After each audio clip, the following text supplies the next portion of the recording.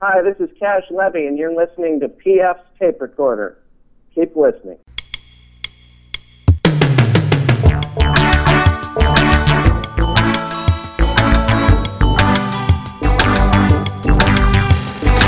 Hello there, I'm PF, this is my tape recorder. Coming up, comedian Tom Simmons. And you're like, I made one sort of reference to the natives, and they were like, they literally went to break, and they were like, you can't talk about that.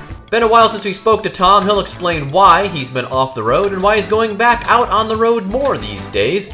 We're also going to have the Song of the Week from Kasabian. That's a lads band from England. We played them before on the show. But first, let's hear a dumb bit.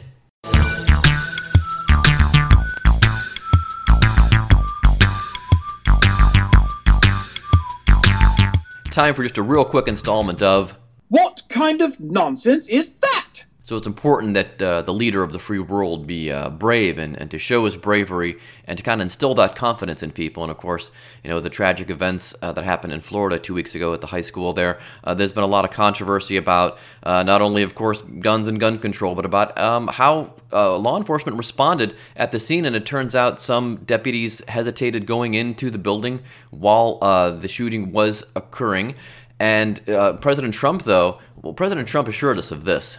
You know, I really believe, you don't know until you test it, but I think I really believe I'd run in there even if I didn't have a weapon. And that's awesome. That's great that he would be so brave, but he's also the same guy that told Howard Stern this. I'm not good for medical. You know, in other words, like if you, cut your finger and there's blood pouring out. Yes. You're gone. I'm gone. Right. Good idea, by the way. I'll tell you what, I was at Mar-a-Lago, and we had this incredible ball, the Red Cross ball. So you have all these really rich people, and a man, about 80 years old, very wealthy man, a lot of people didn't like him, he fell off the stage. Wow. So what happens is this guy falls off right on his face, hits his head, and I thought he died. And you know what I did? I said, oh, my God, that's disgusting, and I turned away. I couldn't, he was right in front of me. I turned away. I didn't want to touch him. The Marines, this is a great thing. Somebody clean that up. No, the Marines, he's bleeding all over the place. I felt terribly. Beautiful marble floor, didn't look so good. It changed color. It became very red. So I'm not sure how a guy who's afraid of the sight of blood and is more worried about the condition of the floor is going to react in that situation. But, it just makes you think. What kind of nonsense is that?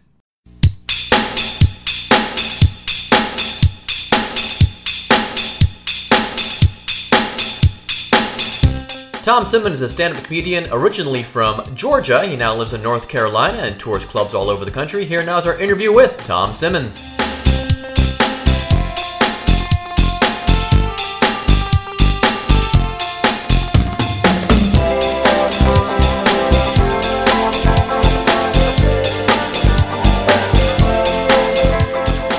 Hello? Hey Tom, it's PF from City Beat.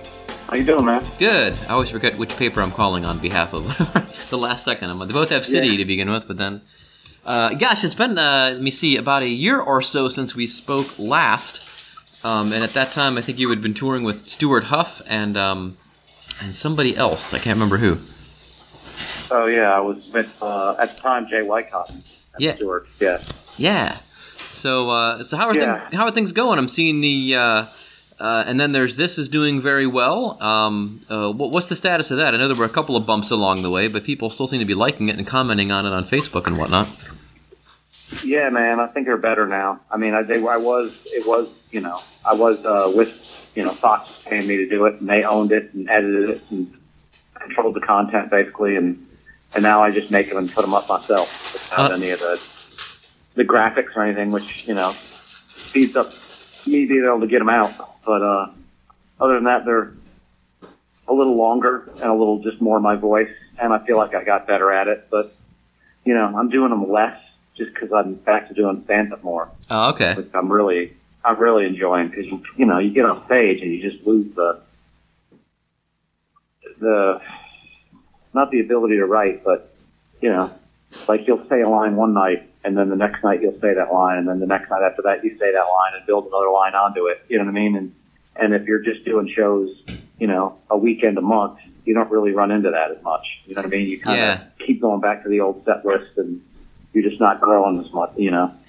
Well, Well, as we all know, you're an exceptional joke writer, and I've mentioned this to you last time. I recall the one time I was doing our pro-am at Go Bananas, what is really our open mic for folks that don't know, and you were performing that weekend, and you jumped up on stage toward the end of the show on the Wednesday and just tried out some new jokes, and every one of them killed. And you were like, "Oh, maybe I'll be using all of these this weekend."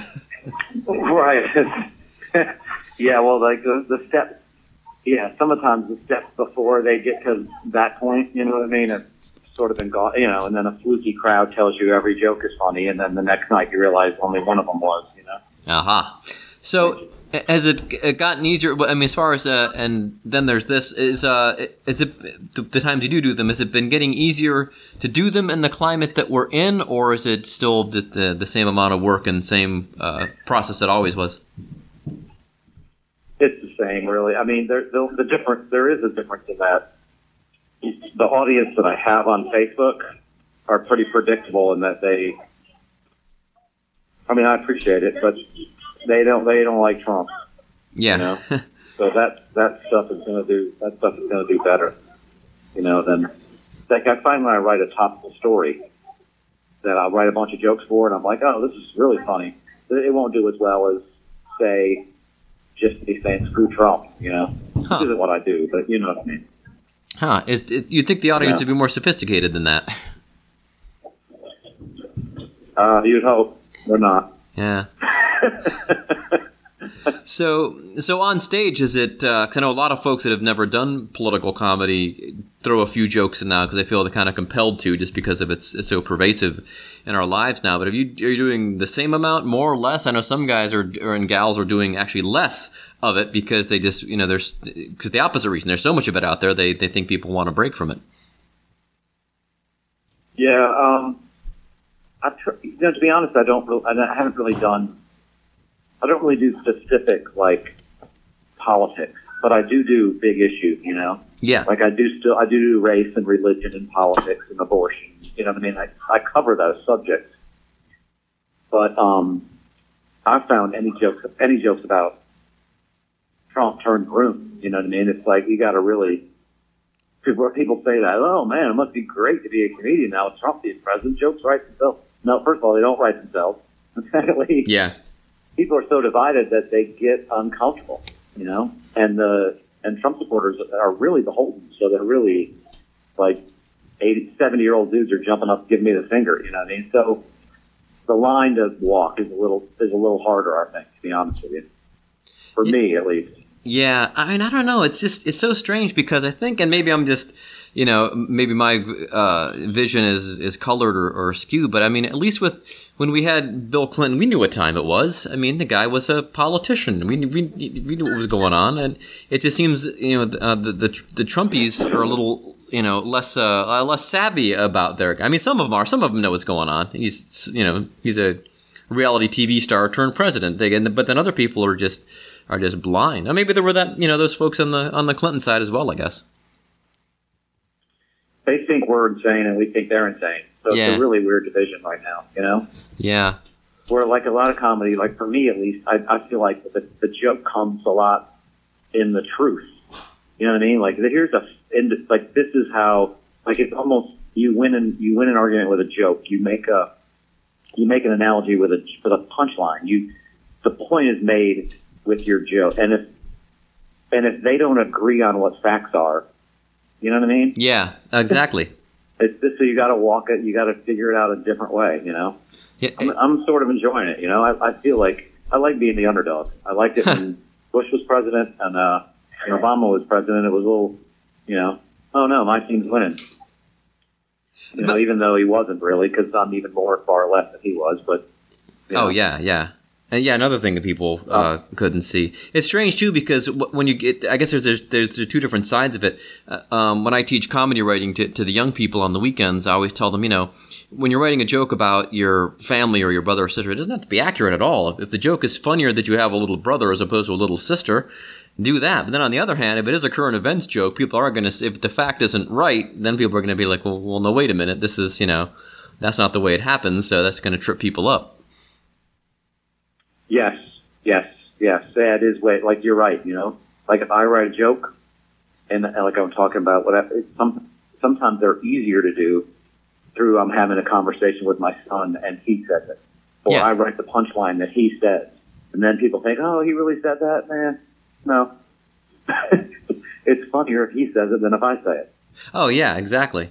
Do you think with, things like The Daily Show and kind of the offshoots of then kind of the, I guess, the offspring of those shows, are people looking for their comedy to be more accurate, or is it just like a case-by-case basis, depending whether it's based in current events or not? I don't know. I want mine to be as accurate as possible, to be honest with you. If I use the fact that's wrong, somebody tells me that, then I try to change it immediately, or I try to get my point across better, Yeah. Or I have to drop the joke because it's like, oh, that's not real, Yeah. But I guess you're dealing with the bigger issues, so that the facts of those have probably been pretty well established, if you're taking the bigger picture view, as opposed to taking, them event by event. You'd think, but the facts on global warming haven't been solved. The facts on when life begins hasn't been solved. That's true. Yeah. The facts on if we're racist or not, if the rebel flag stands for this or not, hasn't been solved. Apparently, it's like I do a joke where I say we got to tell North Korea we got to put this nuclear war thing on hold because we somehow still figured out our civil war. Right. It's funny you mentioned about the Confederate flag, because I did a dumb bit on my podcast a couple weeks ago about the Cleveland Indians logo, and I'm an Indians fan of both kinds, actually, the baseball team and our Native Americans. But yeah, it's a dicky logo, and once you realize that, I think you can be like, yeah, you know what, you can change the logo. And if you even have to, go back to calling them the Cleveland Blues. That's not what it's all about. So, and my conservative friend even said, you said I'm a fan of I've been a fan of. Like, I've been rooting for the Indians since since Wounded Knee, I like that. There you go. And we learned in school when I was a kid growing up in suburban Cleveland, especially our music teacher especially really took up the cause of all people, but learned early on how awful we were to our Native American population. And, so I always was always conscious of that. So I never meant any harm in, having a Chief Wahoo sticker on my notebook or whatever it was. But now when you look back as an adult and look at it, kind of more objectively, you go, yeah, it is pretty dicky. But, so yeah, I'm a Braves fan and a Seminoles fan. Oh, there you go. Yeah, right. And the Braves, at least, they used to have Chief Nakahoma. Yeah. Yeah. So Well, at least with the Seminoles, don't they? They actually award scholarships to Native Americans in trade for being able to use the name, and don't they still have the mascot? But isn't it somebody of Native American descent is doing that? I'm not positive, but probably. I'm thinking, folks out there there's, can Google that. like you said, like the Indians and the Braves and the Seminoles, those aren't really slurs, Yeah, that's the thing. The Indians' name just proves that we were dumb. The logo is dicky. But I remember listening to and I'd mentioned this on my show a couple weeks ago. I heard a radio show on Canadian radio, and this journalist was talking about, they call the native population up there the First Nation people. But he kept calling them Indians, and he stopped himself and said, before you say anything, I'm saying Indians because they call themselves Indians. So they don't call themselves First Nation people. Maybe they do now. They've always referred to them as natives. Like when I'm around, they call them natives. Yeah. First Nation. And that's up in Canada. Yeah. They're very sensitive about it. Like you do race jokes, like you do black-white jokes, and they're like, silly Americans, but they're racist. They're not as affected by that. But they have a lot of that same guilt about their natives. Oh yeah, yeah. Like I was on a radio show and they were like, talk about Federal Reserve and the military industrial, all that. They want to go into all the stuff, and then you're like, I made one sort of reference to the natives. They were like, they literally went to break and they were like, you can't talk about that. Whoa! Like, really? Wow. Like what you people need to do. We treated our natives terribly too, But you need to get over that guilt, and here's how you do it. You enslave a whole nother group. There you go, sorted. Right.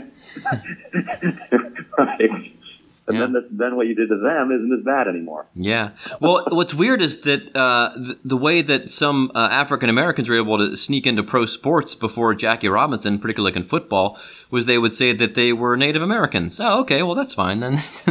That's how they made a whole football team. True? Yeah. There was a whole football team called the Oorang Indians that were based in Marion, Ohio, and I believe it was Jim Thorpe who had Native American blood in his veins, and he recruited all Native American players, and people knew they were Native Americans, but there were also cases where, guys snuck onto roster saying, "Oh, I'm a Native American." And they're like, "Okay." Oh, that's interesting. Yeah. So does sports take up a lot of your time as well? Give you a nice break from doing comedy and following current events and stuff? Does it take up my time? Yeah. Do you follow it closely or? Oh, with sports, I'm not as much as I did. I used to be like every sport all year long. Yeah. And this would be the worst time of year waiting for it still is. Waiting for a sport. Yep. Because I'm not a real hockey fan or NBA until playoff time. So I'm a baseball. Now I'm a baseball fan mostly. I really watch the Braves. I probably watch about 80% of their games and go to their website every day and read the stories. And so I stay up on baseball and Braves a lot. And then football, I'm sort of casual and a Falcons fan. Okay. Is that because of the proximity to Atlanta, or were you become a Braves fan because of, like, when we were kids, they were on TBS every day, or what? How did that come about? A little bit of both. Most of my teenage years off and on were in Atlanta. So okay. That's where my home was. Oh, and I then see.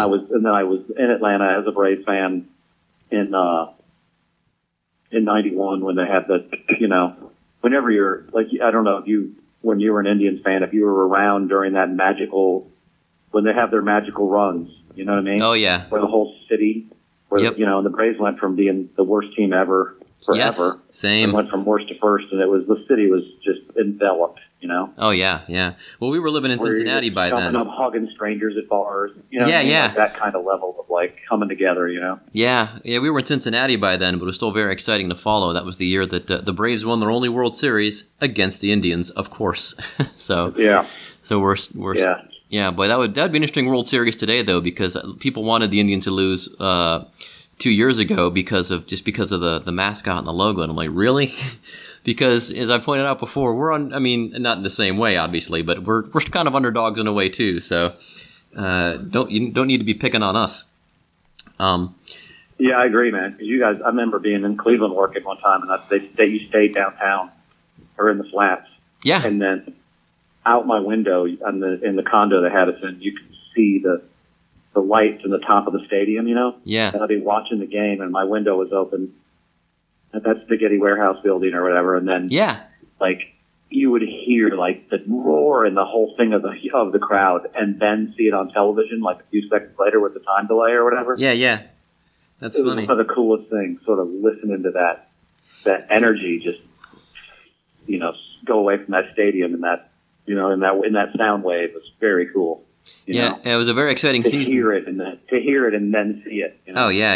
It was very exciting. This year we ended up going to the game where they ended their 22-game winning streak. We were there for that, and my wife was disappointed, but I was like, it was still fun to be there. It was a sellout crowd again on a Friday night in the stadium, and it was just for the one part where they lost, and then they won the next day and the day after that, and started like another 10-game streak. Is crazy, but yeah, it's tough because as you get older, life gets in the way, and I tell people I can barely follow my 4 teams. I don't know how people keep up with everything else and follow all these different sports. It's crazy. Yeah, I can't. I don't do fantasy. I don't do any of that stuff. I used to, but I just don't have time anymore. I got a kid. I got a life. I got to write. Exactly. You know what I mean? Yeah. I'm less worried about the world now. I'm worried if my son's baseball team has enough pitching to make it through the weekend tournament. There you go. Yeah, it's weird how, and you never imagine it's going to happen that way, and then there it does. And you said you're out on the road more now. So how much more are you out on the road these days than previously? Well, it depends on how far previously you go. But for the last few years, doing that web series and getting paid for it, I was like, I just stopped sending the bales out. So, I was working, once a month, 3 times every 2 months, something like that. Now it's back to, 2 out of 3. Okay, that's cool. But people still wanting to see Tom Simmons, so that's pretty good. That's pretty encouraging. I'm more of I have comics that are fans. Oh, that is true. Yeah, myself, but I don't have a lot of fans. Yeah, well, unless you're big, you don't really have fans. Well, you are definitely, I would say, a comic, but then there are markets like Cincinnati where I think you're a recognized name that people. Oh yeah, I mean, and there's a lot of guys like that. Some of them are more. Stewart's like that, Yeah, exactly. And then there's the Raging Cajun guy who I can't remember his John. John Morgan or whatever. John Morgan, yeah. I mean, and I know it's kind of a different thing. That's maybe more shticky than what you guys are doing, but still, I mean, it's like they used to say in the old days. Once you can go to that town and fill the room, that's really all you need to do to make an okay living. Is that really still the case? I mean, I enjoy it, dude. I just don't chase the rooms anymore. Like, hey, can you get, and then I have sort of a stable of people that use me, and then, you get references off of those. I've been doing comedy long enough that I can do comedy in so many different situations that somehow work. Yeah. I can do an all black show. I can do an all clean show. I can do whatever it is. I've done it long enough where I can do the job. Yeah, is there a city or a particular club that you haven't done or haven't done in a while that you would like to travel back to? Or I'd love to do Acme. I'd love to do Acme again. Oh yeah, in Minneapolis. Yeah, the DC Improv is great. Or, those are some of those rooms. Those are the cream. When I did San Francisco, some of those theaters were just unreal. I don't really have any. Those are sort of the tops for me. And Go Bananas, I've always loved. Yep. Well, that's what I hear a lot. The Go Bananas and Acme are the two best comedy clubs not on the coast, or perhaps even including the coast. So. Yeah, they are. And Go Bananas has a lot to do with the comedy scene there. The guys that are there, they just, even when it's not the same guys that it was 15 years ago or 10 years ago or 5 years ago, there just seems to be some core element there that just makes it a cool place, Yeah, we do have a good scene. A lot of funny folks in this town. A lot of them are starting to get a lot of notice now. Jeff Tate, Alex Stone, Kelly Collette. So all kinds of funny happening here in Cincinnati. And well, it's good talking to you again, sir. Glad things are going well. We'll point people to the show and also to your tour dates and whatnot. And we'll try to go out to the club and see you as well. Oh man, that'd be great. I appreciate your time, dude. Okay, I'm thanks. going to get my son now from school. I know you just got your daughter. Yes, so. I did. Just got her off the bus. Perfect. Well, good talking to you, Tom. Thanks. Bye-bye. Thank you.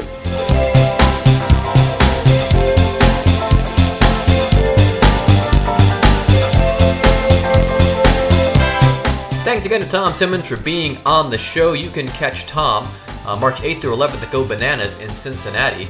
His website is tomsimmonscomedy.com. And if you go there, you will find he has no tour dates listed, which of course is not true because he's doing that one in Cincinnati. But keep going back there for updates. If you haven't seen him before, you got to check him out. He is smart, and he is really one of our best joke writers, honestly.